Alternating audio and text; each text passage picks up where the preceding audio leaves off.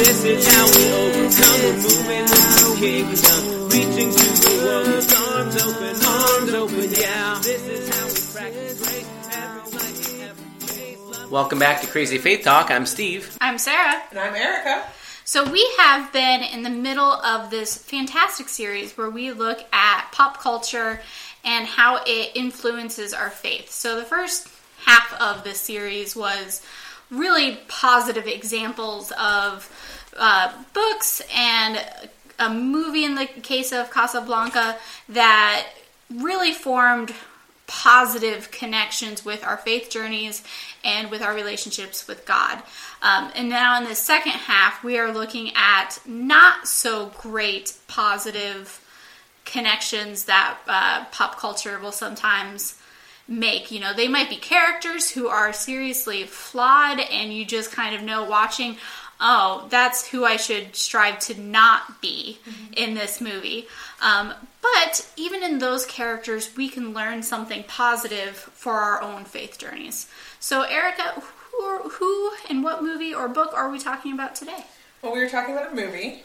Specifically a Disney movie, and while I don't have kids like you all, I love Disney movies because, you know, it's Disney. Who doesn't love Disney?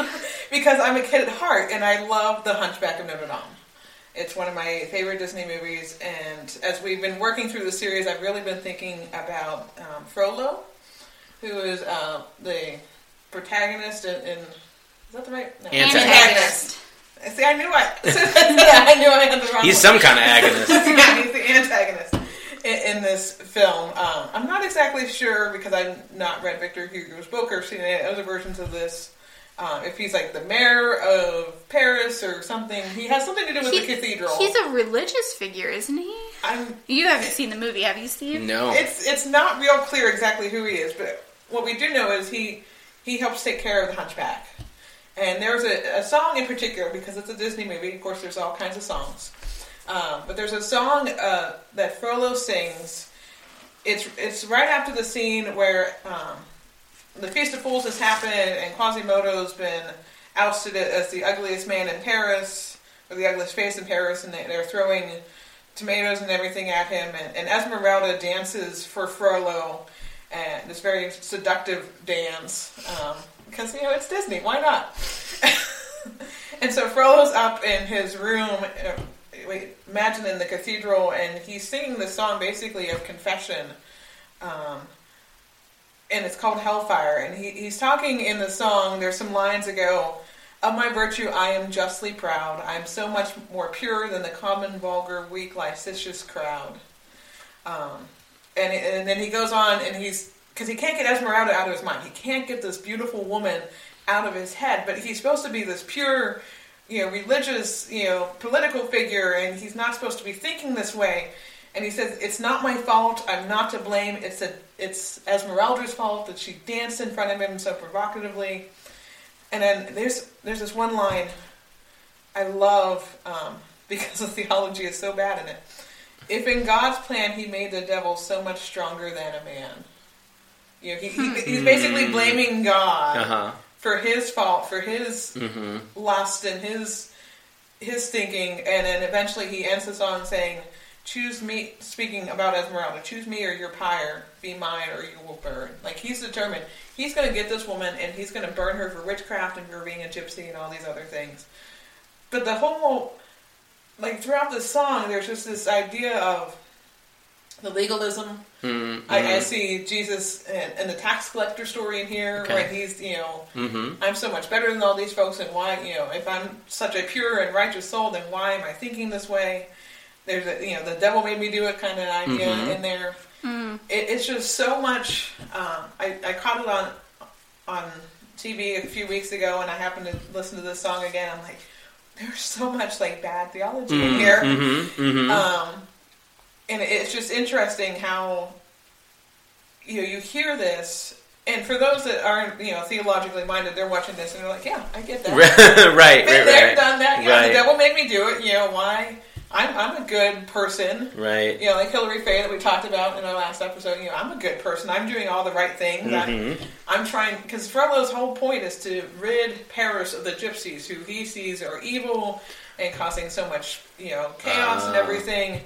and because he's righteous and he's the good guy, and I did just look him up. Frollo is an archdeacon. Okay. So he is part of this religious hierarchy, and since it is Roman Catholic, he has vowed certain vows of chastity. Mm-hmm. So this being tempted by lust by the beautiful Esmeralda is certainly something that's like off limits for So him. there's layers upon layers. It's not just that Yeah. she's this foreign person who he's made into the enemy because she's a gypsy, but on top of that, he's made the vows that he can't ever have relationships. I mean, so there's all kinds of yeah. Yeah, I think they kind of mix, because it's Disney, they don't keep strictly to Yeah. those kind of things. So I've never read the book, I've not seen any of the movies, so thank you for that, Sarah.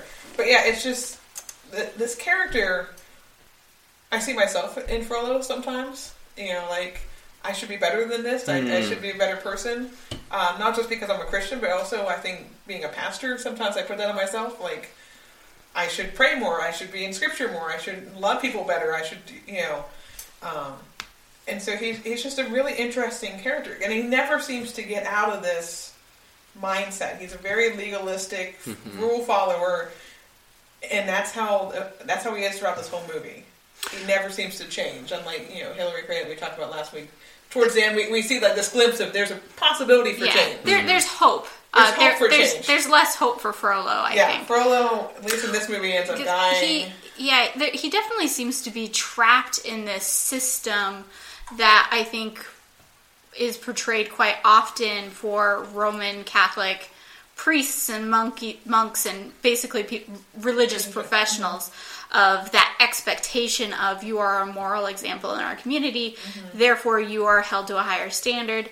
And I think that's something that we as religious professionals in today can also sometimes be trapped in, because we are sometimes held at a higher standard. I know that for the Lutheran denomination, for the ELCA, we have an entire document called Visions and Expectations, which is laying out, word for word, what higher standard we are being held to. And, if you don't follow that higher standard calling, if you do fall short, there may be consequences.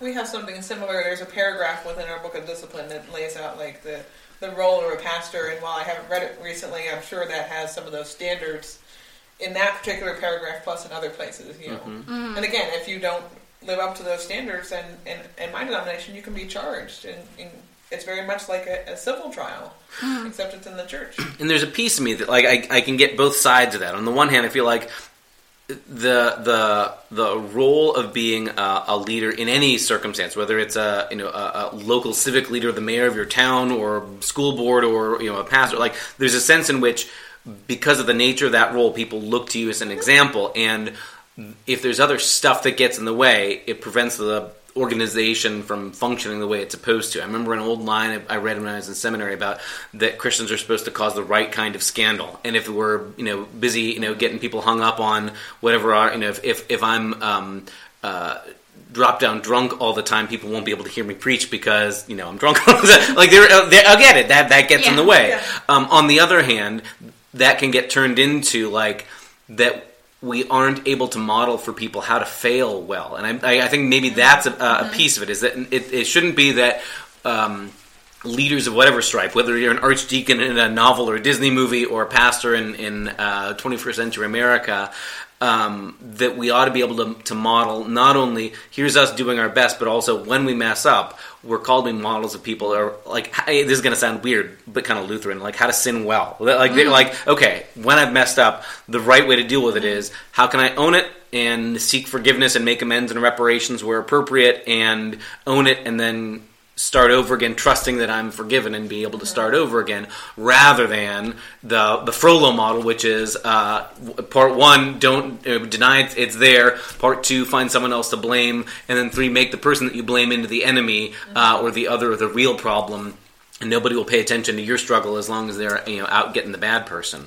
I think there's also the potential of not being able to seek help when you need it. Yeah. Because every once in a while I hear in the news such and such pastor or bishop being involved in a car accident because of drunk driving, where the pastor / or bishop is the one who was drunk driving. And, you know, that is likely because that person has an alcohol problem, but didn't feel like it was safe to seek help. Yeah. So instead was trying to deal with it on his or her own, was burying it deep inside, and that, of course, is not going to actually solve your alcohol problem. That just means that you're going to be deeper in the closet drinking by yourself. Right. And I think that there, you know, in Frollo's case, if he had had a good support system, if he had had the ability to actually confess to an actual person instead of just in his room by himself, would he have taken such drastic steps in harming Esmeralda or whomever?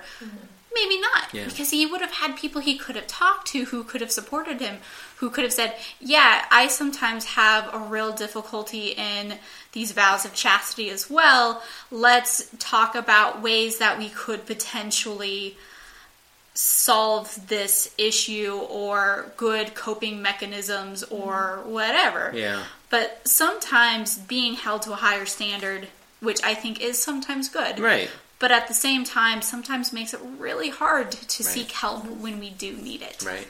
And even when we know that we need it, sometimes our people will put us on such pedestals that when we go and seek out that help, then they think lower of us because we went and sought it out. Like, I have shared with my folks that I have seen counselors at different points in my life, and see one on and off now since I moved here about different things. And I'm not ashamed of that. And I'm trying to break that stigma of mental health and mental health issues and things. I've never been clinically diagnosed with anything, but there have been times in my life where I need to seek a professional, and so I go and do so.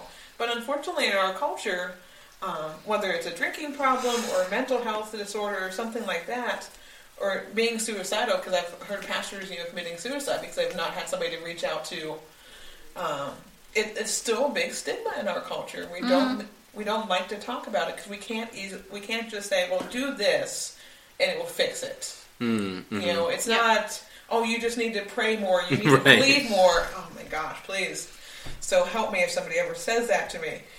Because that's not it. I mean, I know good, faithful Christians who deal with mental health issues who have been praying for years that God would take this away. And for whatever reason, he's chosen not to. And that's okay. That doesn't mean they're any less of a Christian. It's interesting to me, the way, and we kind of talked about this in our last episode, about how an initial problem or failing gets worse when it gets covered up or scapegoated or something like that. And that was certainly the case with Hilary Faye's character in Saved, that like she's got to put up this sort of front of being the religious person and not sort of own up, all whatever stuff she's dealing with. But it sounds like Frollo too, like that if he is struggling with what he sees as temptation with Esmeralda, that's one thing that can be said and named. Okay, deal with it, and like you say, okay, how do I deal with that the next time it rolls around? But the move to blame her as like, the problem is she's the one who's the problem. It reminds me, I've been following over the last couple of months a number of folks on social media who make this observation, especially when it comes to the way women are treated in sexual assault and sexual harassment in all sorts of places in our society, that Jesus doesn't say, if your eye causes you to sin, blame the woman who's so, dressed in such a way. No, you got to own your own stuff. So Jesus says, if you find yourself inappropriately attracted to somebody or something like that, you got to deal with your own stuff. It's not, well, she was wearing this outfit, or she said that. No, you own your own stuff. And that so often, especially when people are in positions of power, like Frollo is, you use that power in such a way to make somebody else the villain or the bad guy, and that they're the problem, and if they wouldn't have dressed that way or talked that way or done this, then I wouldn't have been. And no, if you're the one in power, you got to own. And maybe that's a piece of why the idea of a higher standard for pastors. There's something important about that, because even if we don't like to acknowledge it, we in our role have a certain kind of power just because of this office. There's maybe more power that's heaped on, especially if you have an elected office in the life of the church, or if you are have other titles or whatever. And to be certain, there's also additional structures like that. Men are given sort of without saying, without being official, like a certain kind of power that women aren't afforded as well. But there's power imbalances there all the time, and that means that we have to be especially wary or aware of how we use that or don't misuse that power. So again, I get the idea of there are boundaries, that it's not about you got to be walk 6 inches off the ground when you go places, but there's this, we got to be especially aware of the way power gets misused, and Frollo seems to be a powerful case study of why.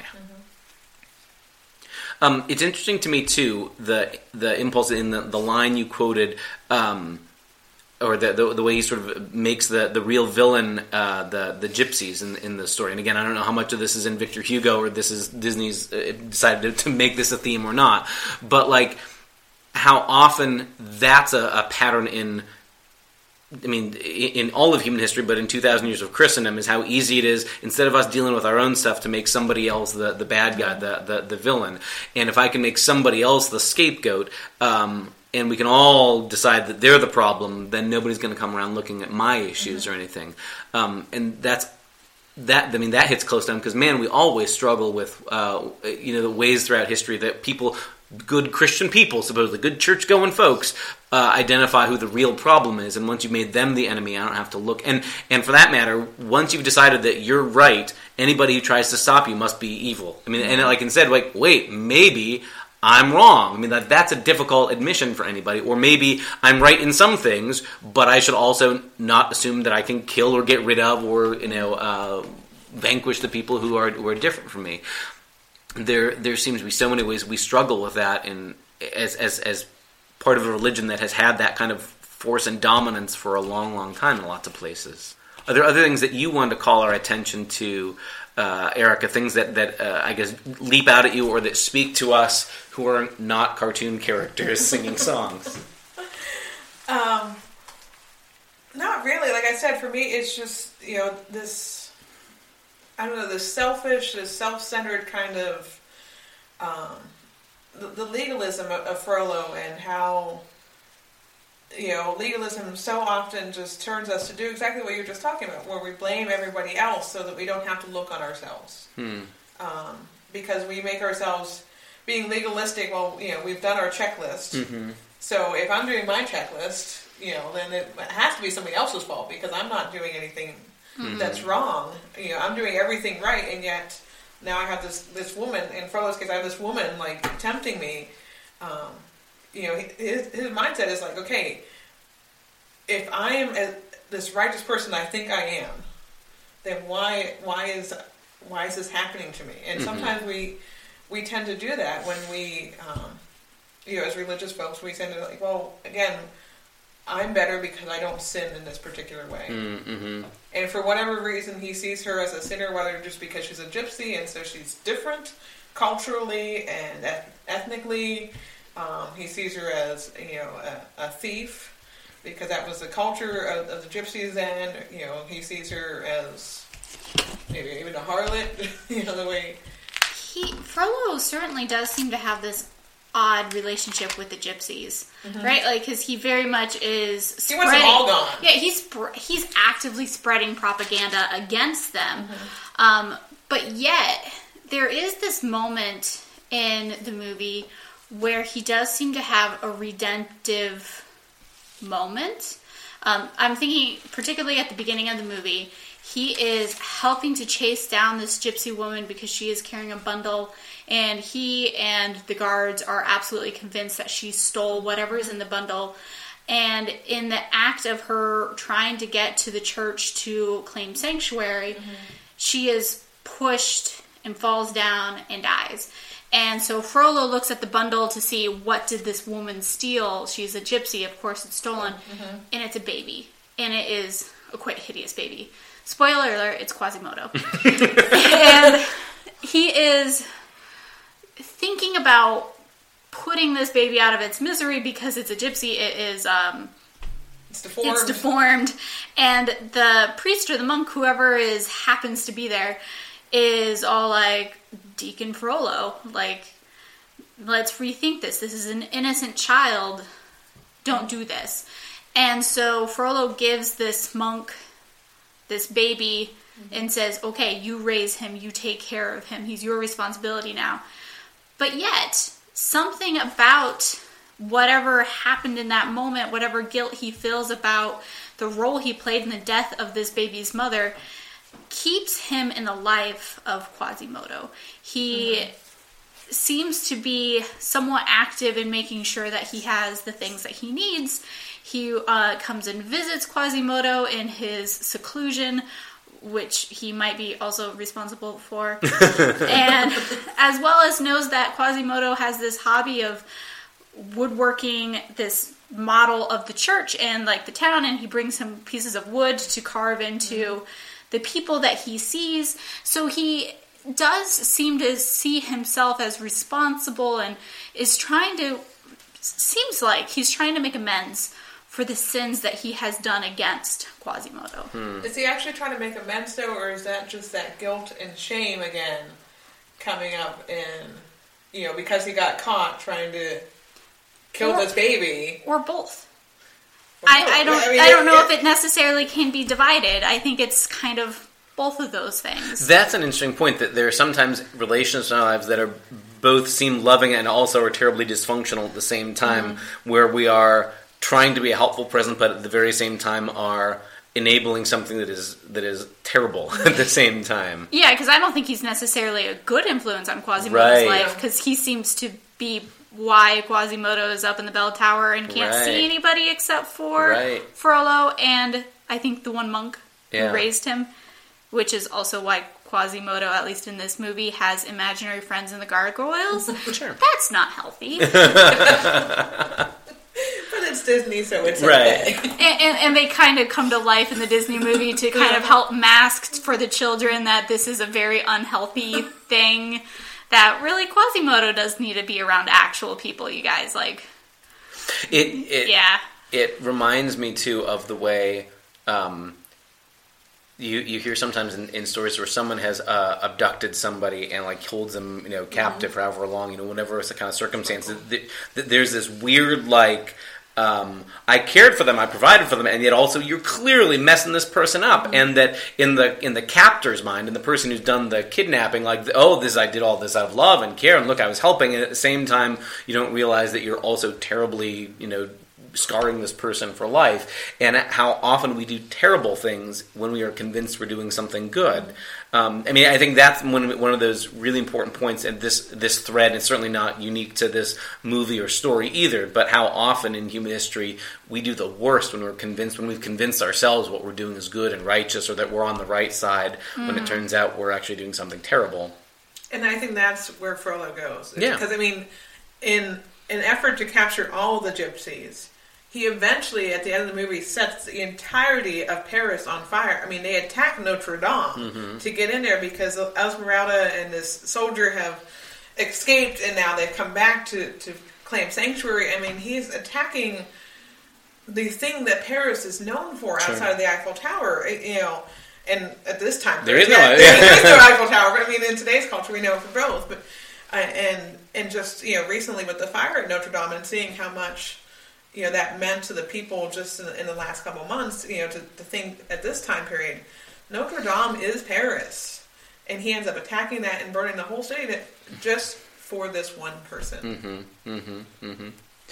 I'm reminded of two biblical scenes as we've been talking about this character, and one is the relatively well-known parable Jesus tells about the Pharisee and the tax collector, praying, and the prayer of the Pharisee is, thank you God that I'm so great, and I do all these good things, and he even in the course of the prayer looks down at the tax collector and says, I'm not like that guy, I'm so glad I'm not like that guy.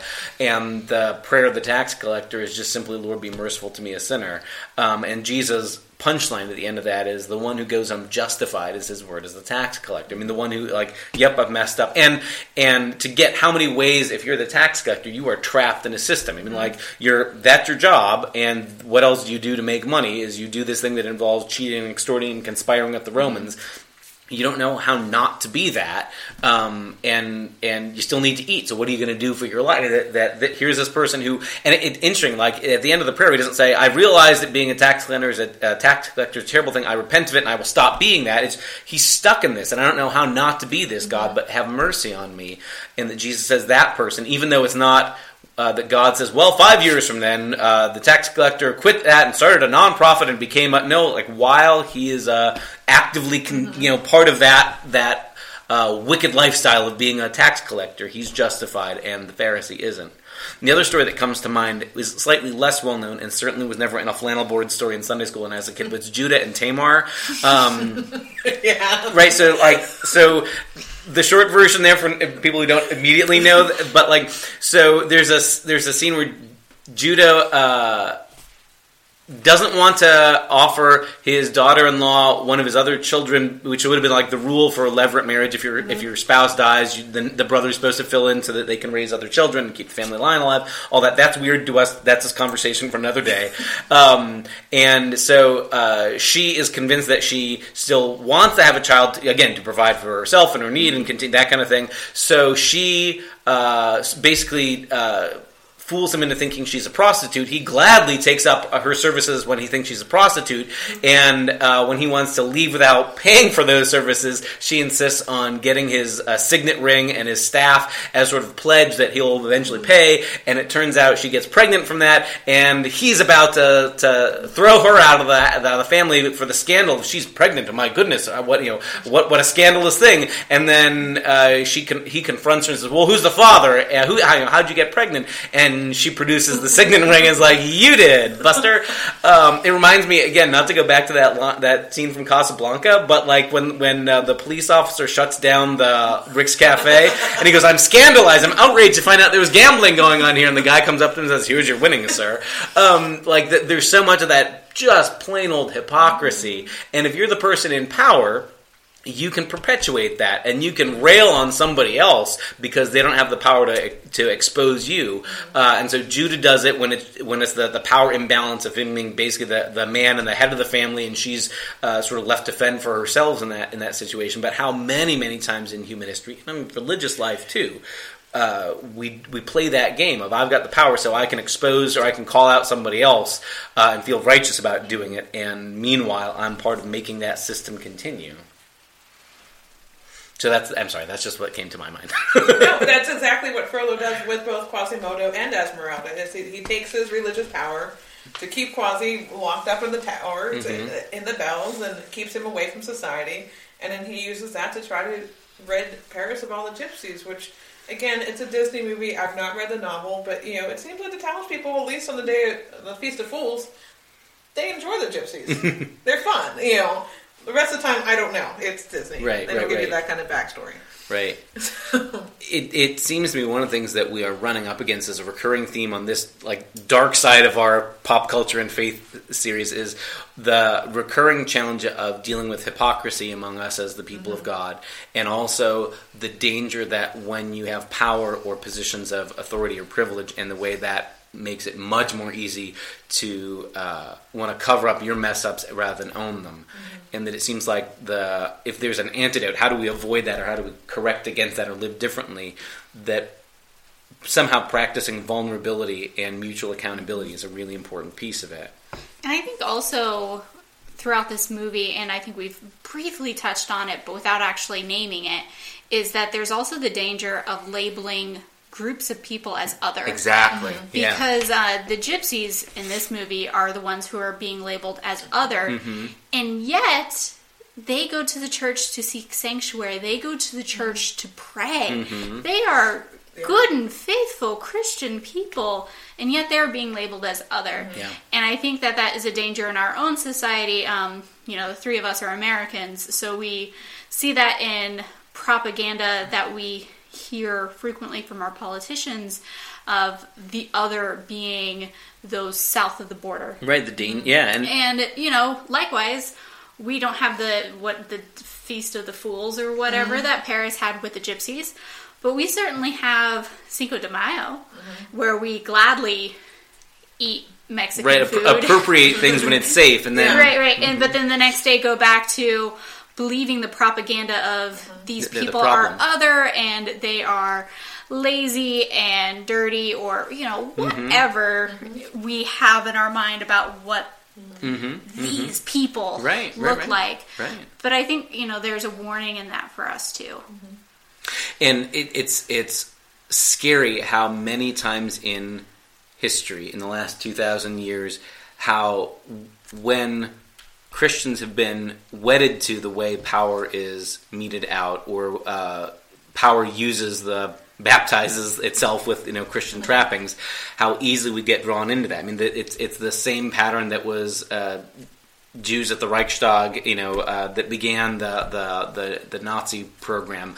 There are countless examples of ways we've done this same pattern over and over again. And I guess the thing that sickens me is how often we say never again, and we know we've learned our lesson this time, and nope, we find different people to make into the villains, and we think, well, it's different because these people really are villains, whereas before, we all know better. And, no, and that was like when I think about like what happened at the Reichstag. Like the accusation was it was Jewish people who'd set the fire, and therefore we're justified in making them the other. I mean, in a similar way, if you can find reasons to say why the gypsies are the bad people, well, now we're justified. That's not bigotry. That's not hate. That's they're criminals. They're bad people. That's why we want to get them. It's not because they're other. It's because they're wrongdoers. They're evildoers. And man, how easily we look for any kind of justification to turn other into the villain.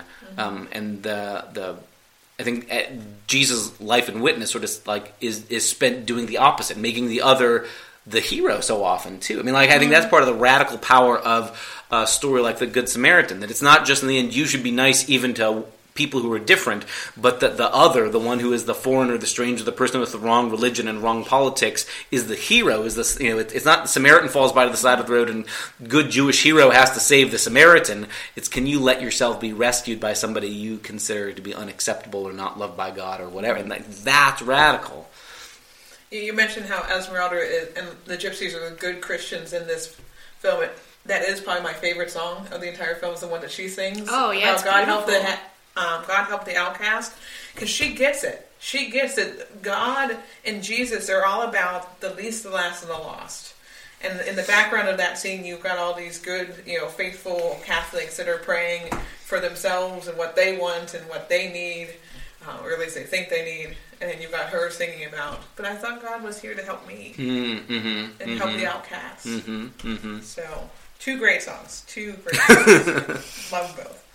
Well, we've run out of time again today, but so just for folks who are wanting to follow it or check it out on whatever their local streaming video services or their VHS dusty bin of collected videos somewhere, Hunchback of Notre Dame, the Disney version, yes. 1996 is the year it came out, and watch it and prepare to have your faith poked out a little bit, huh? Absolutely. Thanks so much for listening, everybody. Thanks, gang. Bye.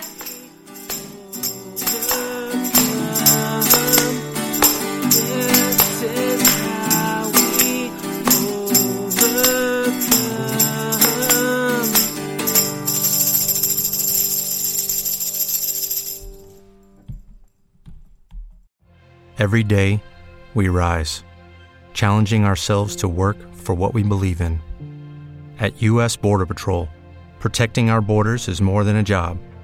It's a calling. Agents answer the call, working together to keep our country and communities safe. If you're ready for a new mission, join U.S. Border Patrol and go beyond. Learn more at cbp.gov/careers. Judy was boring. Hello. Then Judy discovered ChumbaCasino.com. It's my little escape. Now Judy's the life of the party. Oh, baby, mama's bringing home the bacon. Whoa, take it easy, Judy. The Chumba life is for everybody. So go to ChumbaCasino.com and play over 100 casino-style games. Join today and play for free for your chance to redeem some serious prizes. ChumbaCasino.com. No purchase necessary. Void where prohibited by law. 18 plus terms and conditions apply. See website for details.